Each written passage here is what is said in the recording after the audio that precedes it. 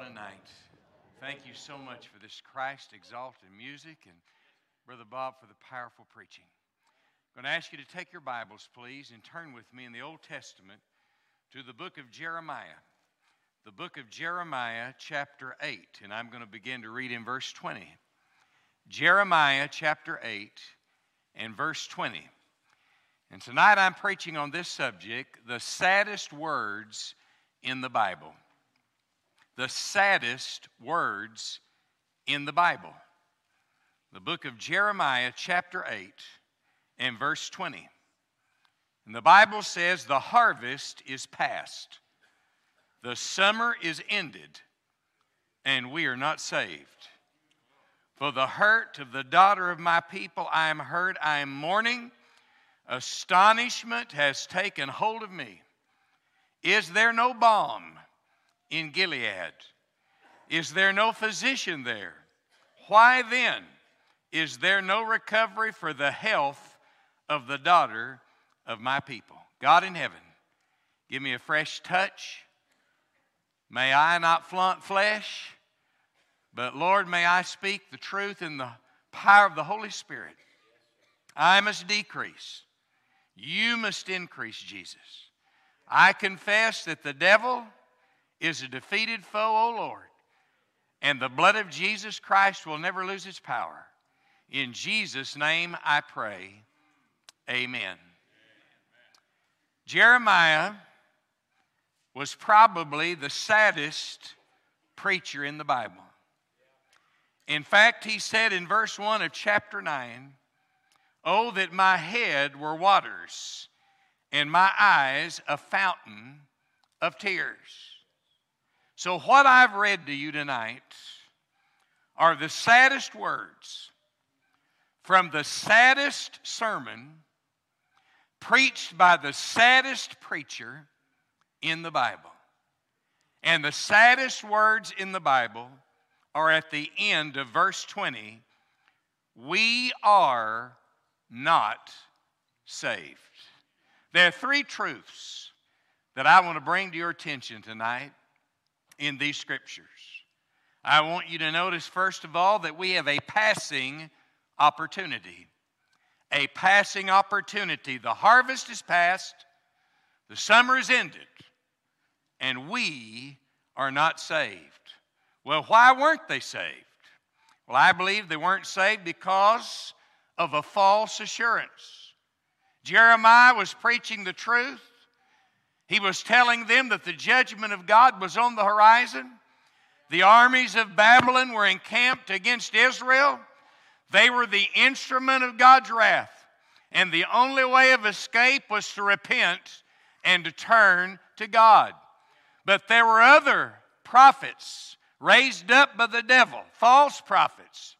And he describes their message in verse 11 of chapter 8. He says, they said, peace, peace, when there is no peace. And he said their message only helped the people superficially. It tickled their ears, but it did not transform their heart. These false prophets did not tell them what they needed to hear.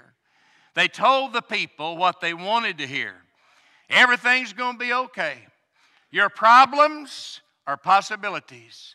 God's going to turn your scars into stars. Something good is going to happen to you. And Jeremiah saying, turn or burn. It's heaven or hell. Repent or perish. But these false prophets say peace, peace. Don't listen to the negative preacher. When I went up to the Moody Bible Institute out of high school to prepare for the ministry, my roommate for the first 2 years that I was there was from Dallas. And I remember him giving me his testimony about how he came to know Christ. He said that he grew up in a very affluent, it wasn't a Baptist church, but a very rich and affluent mainline Protestant church in Dallas. And he said he got under conviction and he realized he was lost. And he went to the pastor of this large, prosperous church. And he said, Pastor, I need to get saved. And he said, the pastor said to him, you're a good boy, do the best you can, and you'll make it. Peace, peace, when there was no peace. He said he went to another church, and he said at least they gave an altar call. He said he came forward, he told the people at the altar, he said, I need to get saved. They said, no, you need to get baptized in the Holy Ghost with the evidence of speaking in tongues. He said, I think you're getting the cart before the horse. I need to get saved. He said finally he went home and he got his Bible. And he found in the Bible the plan of salvation. And he said he led himself to faith in Jesus Christ over the voices of the false prophets that were saying peace, peace, when there is no peace. And sometimes we preach that message to ourselves. You sit in a church service, the pastor or the evangelist preaches the plan of salvation. You know that you just walked an aisle, you signed a card, you've done the best you can, you've got Christ in your head, but you don't have Jesus in your heart. And when the Spirit of God begins to convict you and you feel that tug and you need to trust Jesus, you say, now wait a minute, stop. I'm okay. My name is on a church roll. I come from a long line of Baptists. Peace, peace, when there is no peace. They were lost because of a false assurance. They were also lost because of self-righteousness. Now, when he preached that judgment was coming, and he said these Babylonian armies are gathered out here and they're getting ready to invade. And this is God's judgment on us for our sins. We've rebelled and rejected God, and God is sending this army. They are a hammer of judgment in the fist of a wrathful God. The Scripture reveals here what they did. In verse 14 of chapter 8, it says, why do we sit still? Assemble yourselves and let us enter the fortified cities and let us be silent there, for the Lord our God has put us to silence. In other words, they said, we've built these wall cities. What we're going to do is we're going to get behind those walls. We're going to shut and bar the doors.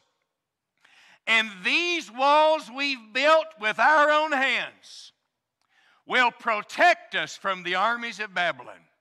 In other words, the works of our own hands will turn back the wrath of God against our sins. And here's the lie of Satan, that through religion and self-effort and doing the best you can appease and turn back the wrath of God against your sins. I'm telling you right now, the only thing that can turn away the wrath of God against your sins is what Jesus did for you on the cross. Jesus died on the cross as the sinner's substitute, and he shed his blood to pay our sin debt in full. And it is only the blood of Jesus Christ that can appease, that can turn back the wrath of God against our sins. What can wash away my sin? Nothing but the blood of the Lord Jesus Christ. So they were lost because of self-righteousness. I'll tell you another reason they were lost. They were lost because of procrastination. They just never got around to it. He says there in verse 20, the harvest is past, the summer is ended, and we're not saved. In the life of Israel, there were two harvests. There was the main harvest, which was the spring harvest. And they would lay in store grain and food that would carry them through even the hardness of the winter that was yet to come. But if the spring harvest failed, there was one more harvest to bring in the summer fruits. At the end of the summer, there was a summer harvest. So if the spring harvest failed, there was one more opportunity to gather in a crop. If that second harvest, that summer harvest failed, all hope was gone, and the people would starve to death. And this is the way he applied it. The opportunity to be saved has come and it is gone. The opportunity to get right with God has passed. The final harvest has come and it's gone. And God has shut the door. One day Noah stood preaching in the door of the ark, and all of his family was on board with the animals. And he gave that last invitation, and he turned and he walked in, and God shut the door. And never again was there an opportunity to board that ark. And the Lord warned that there is a sin that knows no pardon. God's patience can be exhausted. There is a deadline in the sands of eternity. And when you constantly reject Christ, there will be that moment when you reject Him for the last time, and the Spirit abandons you to your depravity and your lostness, and never again will you have the desire to be saved. So the Bible says through sheer procrastination, people die in their sins, lost forever. So I wanted to point out, first of all, in these scriptures, we have a passing opportunity. And if you have the slightest desire to trust Jesus Christ as your personal Lord and Savior, you have not stepped across that deadline that God's put out there. There is still the opportunity for you to be saved. But yesterday is history, and tomorrow may never come. And that's why, if you're going to get saved, you better be getting saved tonight. But not only do we have a passing opportunity in these scriptures, there's a second observation I'd like to make with you. I want you to notice that we have a persecuted believer. A persecuted believer. Now, one of the great heroes of the Bible to me is the prophet Jeremiah. And I believe he exemplifies the way we are to live in perilous times.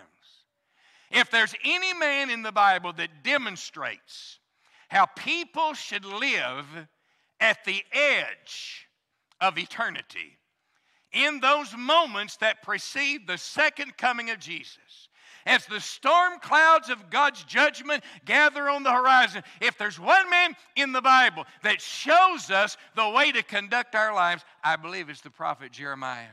He amazes me. Tell you what amazes me about this man. I'm amazed by his foresight. By his foresight. The Bible says in verse 21, and these are his words. He says, "For the hurt of the daughter of my people I am hurt." Well, what's he talking about, the hurt? He's talking about them going over into Babylon as captives and slaves. In fact, he's already seen it. He sees what's coming. He describes it. In verse 19, he says, "Listen, the voice, the cry of the daughter of my people from a far country." What is it that makes him stand up and preach to these people who will not listen to him, who mock him, who make fun of him, who joke about him? They even put him in jail. In fact, there was one day when he had already written out his resignation to the Lord. He said, "I've had all of this I want. I preach my heart out to them. I tell them the truth, and they ridicule me, and they're listening to those false prophets who wouldn't know God Almighty if they got hemmed up with him in a closet and hit him over the head with a Bible as big as a ping pong table. And here I am pouring out my heart and preaching the Word of God, and what's it got me? I'm sitting here in jail. So I'm going to quit." You ever been to that place in your life in ministry? So discouraged, so down, you preach the truth, your crowd gets smaller. You preach the truth, people get madder. Somebody across town, they're not preaching the truth, they're giving talks, and people are coming by the multiplied thousands. And sometimes you sit there and say, "I want to give up. I'm sick and tired of doing my best for the Lord Jesus Christ and seeing no visible results." But he says, "I couldn't quit because the Word of God was burning in my bones." Why can I not quit?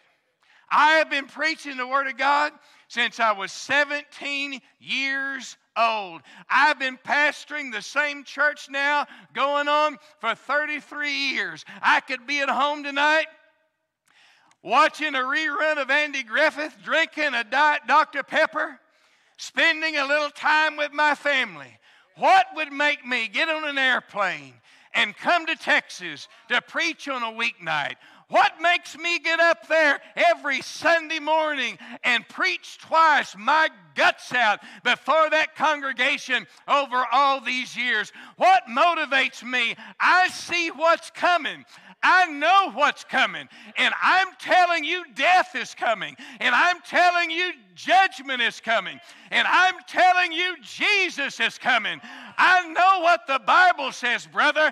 I know that this thing happening with Russia and China joining up and the Iranians and the North Koreans joining up against Israel and Hamas attacking Israel and Hezbollah attacking Israel, which is the apple of God's eye. They say that they're going to destroy the nation of Israel, but I'm telling you, they're not going to do it, because God says, I'll bless those that bless you, and I'll curse those that curse you. And before they can drop an atomic bomb on Israel, King Jesus Christ is going to rip open the eastern sky, and He's coming back in glory and majesty and judgment. And the people out there need to be warned. Jesus is coming. Judgment is coming. Christ is coming. The rapture is coming, and you better get ready, man. I'm amazed by His foresight. Tell you something else, I'm amazed by His feelings. And notice He says, for the hurt of the daughter of my people, I am hurt. And I don't want to be a cold preacher or a cold servant of God. I don't want the ministry in my Christian life to ever become a rut and ever become a routine. I don't ever want to get over getting saved.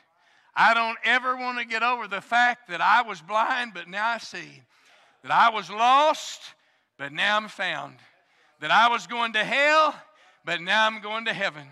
That I was groping in darkness, but now I'm living in the light. I don't ever want to overlook the fact that my body, which was dead in sin, is now the temple of God, and the same Holy Spirit that raised Jesus now calls my heart His home. I don't ever want to get over the fact that I was lost, doomed and damned to a devil's hell, but the long arm of God's mercy reached down and grabbed a hold of that stirs me up. That moves me. The Holy Spirit that is in me rises up and bears witness with music and bears witness with preaching and bears witness with fellow Christians that I am a child of God. Man, I need a little feeling in my Christianity. I got to have a little unction in my gumption. I got to have a little fizz in my Pepsi-Cola, man. I don't want to be a dried up, dead as 4 o'clock on a government job, religious professional. I want God to put a wick on my head and a wick between my toes and light me on both ends and let me have a Holy Ghost explosion right in the middle. I want to be so on fire for, listen to me tonight. I want to be so on fire for God when the cold water committee gets together and they get that bucket of cold water and they sneak up on me and they throw that water on me. I want to be so red hot when it hits me it turns to steam, scalds them, and scares the devil out of them. I want to have feeling in my faith. Tell you something else, I'm amazed by His faithfulness. I'm amazed by His faithfulness. Now notice He says, I am mourning. And literally in verse 21, He's saying, I'm wearing the dark black clothes of mourning. He's the only one that was. He was the only one repenting. He was the only one responding to the voice of God. And you know what He was saying? If nobody else here is going to repent, I'm going to repent. If nobody else is going to get right with God, I'm going to get right with God. I pastored one sophisticated church in my ministry. And I went to this church It's not that they were bad. We didn't fit. They were so sophisticated. I came from a gospel-preaching, warm-hearted church and came into this affluent, sophisticated church many, many years ago before I went to North Jacks. And I started getting little notes unsigned in the offering place. And one of them said, "You sound like a loud, blaring commercial. And if you don't tone it down, we're going to do to you what we do to our TVs when them commercials come in. We're going to tune you out and turn you off." And I got intimidated as a young pastor. You know, why are you sweating? We have air conditioning. I mean, sophisticated. You're supposed to wear a light blue shirt and a power tie. And make sure you button your coat. And if you got a 2-button coat, you button the top button, not both buttons, and never leave it unbuttoned. And if you got a 3-button coat, you button the center button or the top 2 button. And if you're a TV preacher and you got 19 buttons, I don't know what you were supposed to do. So, man, I'm trying to keep my coat buttoned and a 1/4 of an inch of my shirt there and my tie straight and not sweat and modulate my voice. You know, they said I was frying hearing aids and blowing out pacemakers. And I had a friend send out tapes in those days. He said, "What happened to you?" He said, "I was listening to your messages and all of a sudden you just got all reserved." And I said, "That crowd, I let them intimidate me." Could I just pause right here?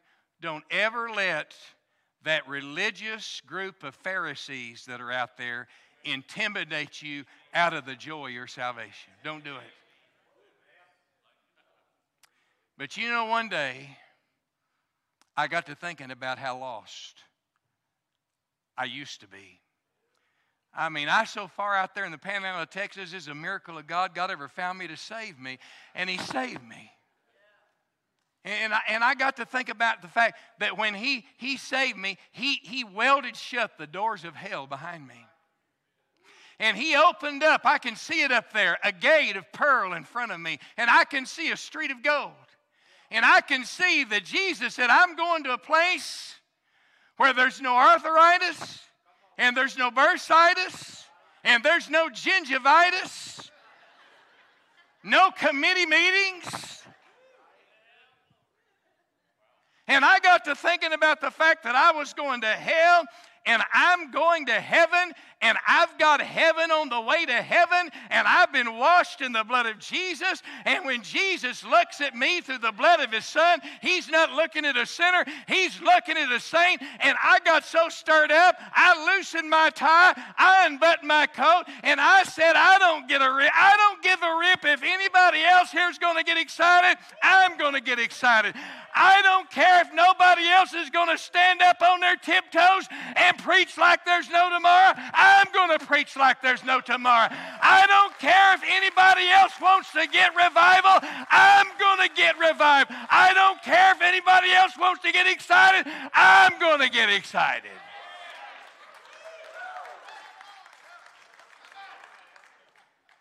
And he was faithful. And he just kept preaching, even though not one person listened to him. Well, let me tell you something. Something else that just really amazes me. Not just his foresight, not just his feelings, not just his faithfulness, but his fruitfulness. You say fruitfulness. He never saw himself as a fruitful servant of God, as a fruitful believer. He says in verse 21, he says, astonishment has taken hold of me. And in the Hebrew, it describes something that's bound to something else by cords. He says, I've just been gripped by astonishment. He said, I look at these false preachers. I can't believe anybody listened to them. I think about what I'm preaching to these people, and I don't understand why not one of them will respond. Now, I want you to get this. Do you understand that Jeremiah, called of God, he preached his whole life what God told him to preach, and he had not one convert. He preached his whole life that the Babylonians were going to invade and carry the people of God away into exile. And he had to stand and watch it come to pass with a broken heart. No wonder he said, my head is a fountain of tears. But did you know that he was very fruitful? God used him mightily. And did you know that God used him exactly the way he had determined he was going to use him? You know, the years passed, and those Jewish folks were over there in exile. In fact, 70 years passed. But one day, a prophet named Daniel, it's recorded in the book of Daniel, chapter 9 and verse 2, a prophet named Daniel was reading the book, the prophecy of Jeremiah. And in Jeremiah 25, it says that the exile would last for 70 years. And he began to do the math. And he thought, it's been 70 years. It's time to go home. So he began to pray because of the words of the prophet Jeremiah. And you know what the Bible says in the book of Ezra, chapter 1? The Persian king who now has conquered Nebuchadnezzar, he now rules Babylon and those Jews. It says that Cyrus, the Persian king, was stirred by God. He wasn't even saved. Stirred by God to decree that the Israelites should go back to Jerusalem, rebuild their temple. It says to fulfill the words of the prophet Jeremiah. And he not only decreed that they should go home, he took up a love offering for them before they left town to help them finance their building project when they got there, to fulfill the words of Jeremiah. So God just wants you to be faithful. God just wants you to keep on singing. He just keep on preaching, keep on praying, just keep on witnessing, just keep on serving, just keep on keeping on. Just keep your eyes on the Lord Jesus Christ. Don't worry about the result. I'm telling you, it may be after you're dead and gone that you see the fruit come to pass, but I'm telling you, God's going to bring it to pass. He's not called you to be famous. He's called you to be faithful. He's not called you to be successful. He's called you to bear fruit, and the fruit He bears is the fruit He bears through you. So just abandon yourself to God and let Jesus be Himself through you. Oh my goodness, a passing opportunity. A persecuted believer. There's a third observation I want to make from these scriptures. We've got a precious medicine. The Bible says in verse 22, is there no balm in Gilead? Is there no physician there? Now, when he asks that question, he's not asking it like this. Hey, ma'am, could you come over here just a minute? I need to ask you something. There's something I don't know. Do you know, is there a balm in Gilead? Hey, sir, would you stop just a minute? I need to ask you a question.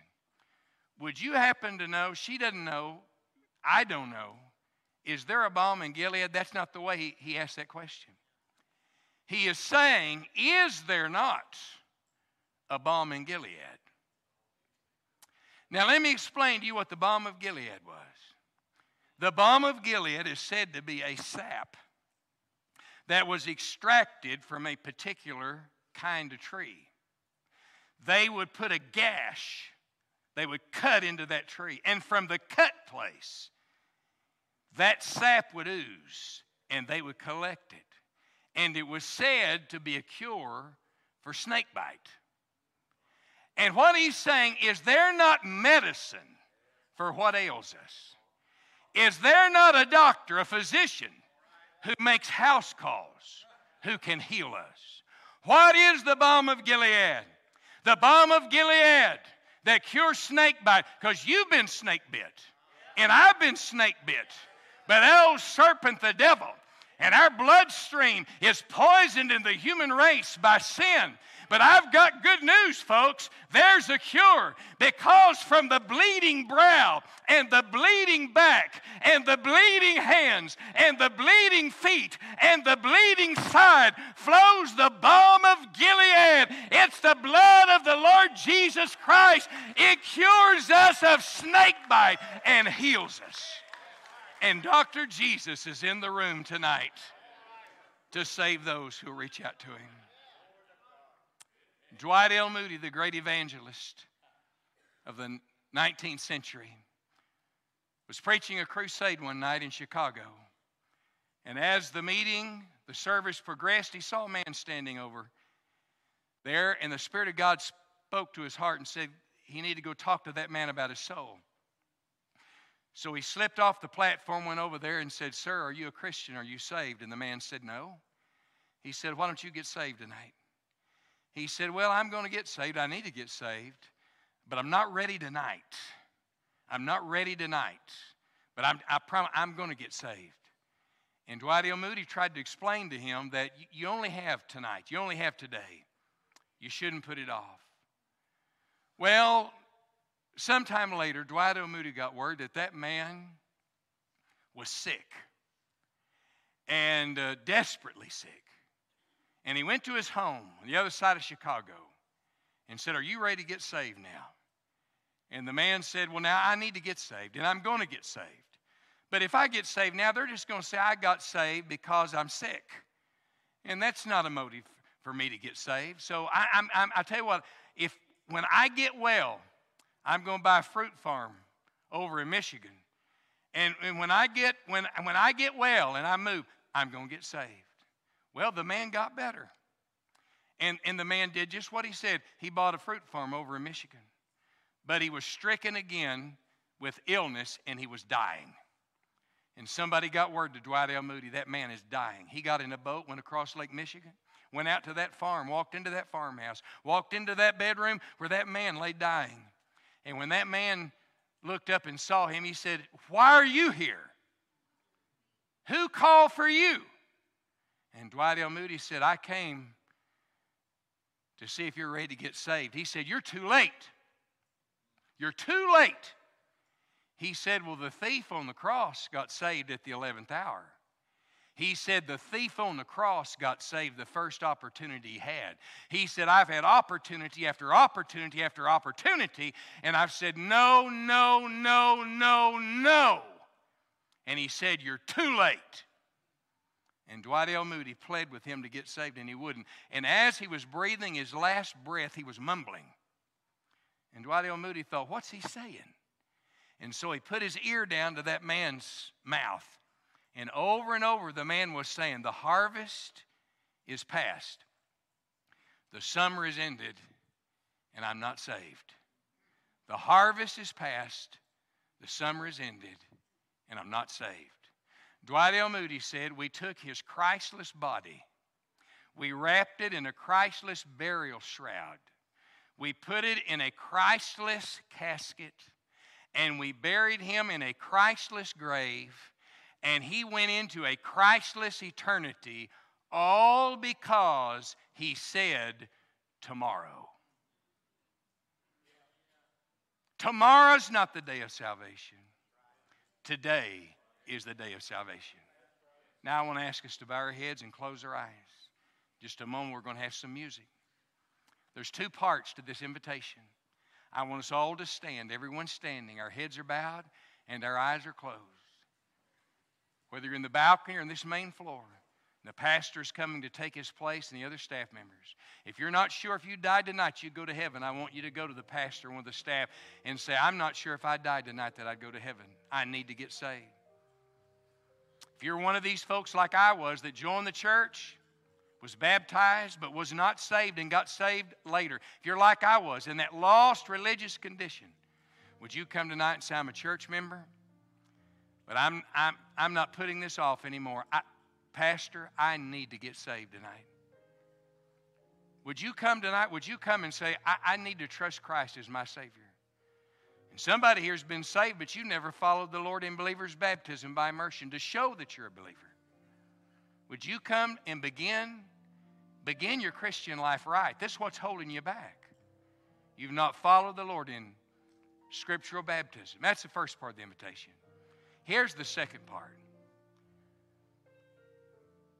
Would you come to this altar? And would you sit or stand or kneel and say, God, tonight I'm committing that I will be faithful. Lord, I may not feel talented. I may not even feel sometimes effective. But no matter what, God, whether I see results or I see no results, Lord, I'm telling you tonight, you can count on me until the trumpet sounds. I will be faithful. Whether it's faithful to the choir, faithful to teach those little boys and girls in that Bible study, faithful to work with the students, faithful to go to the nursing home, faithful to continue to intercede for your prodigal son and daughter. God, I will be faithful. Holy Spirit of God, move in this invitation time. Bring us to the end of ourselves. Pour out the spirit of revival on this congregation. In Jesus' name I pray, Lord. Amen.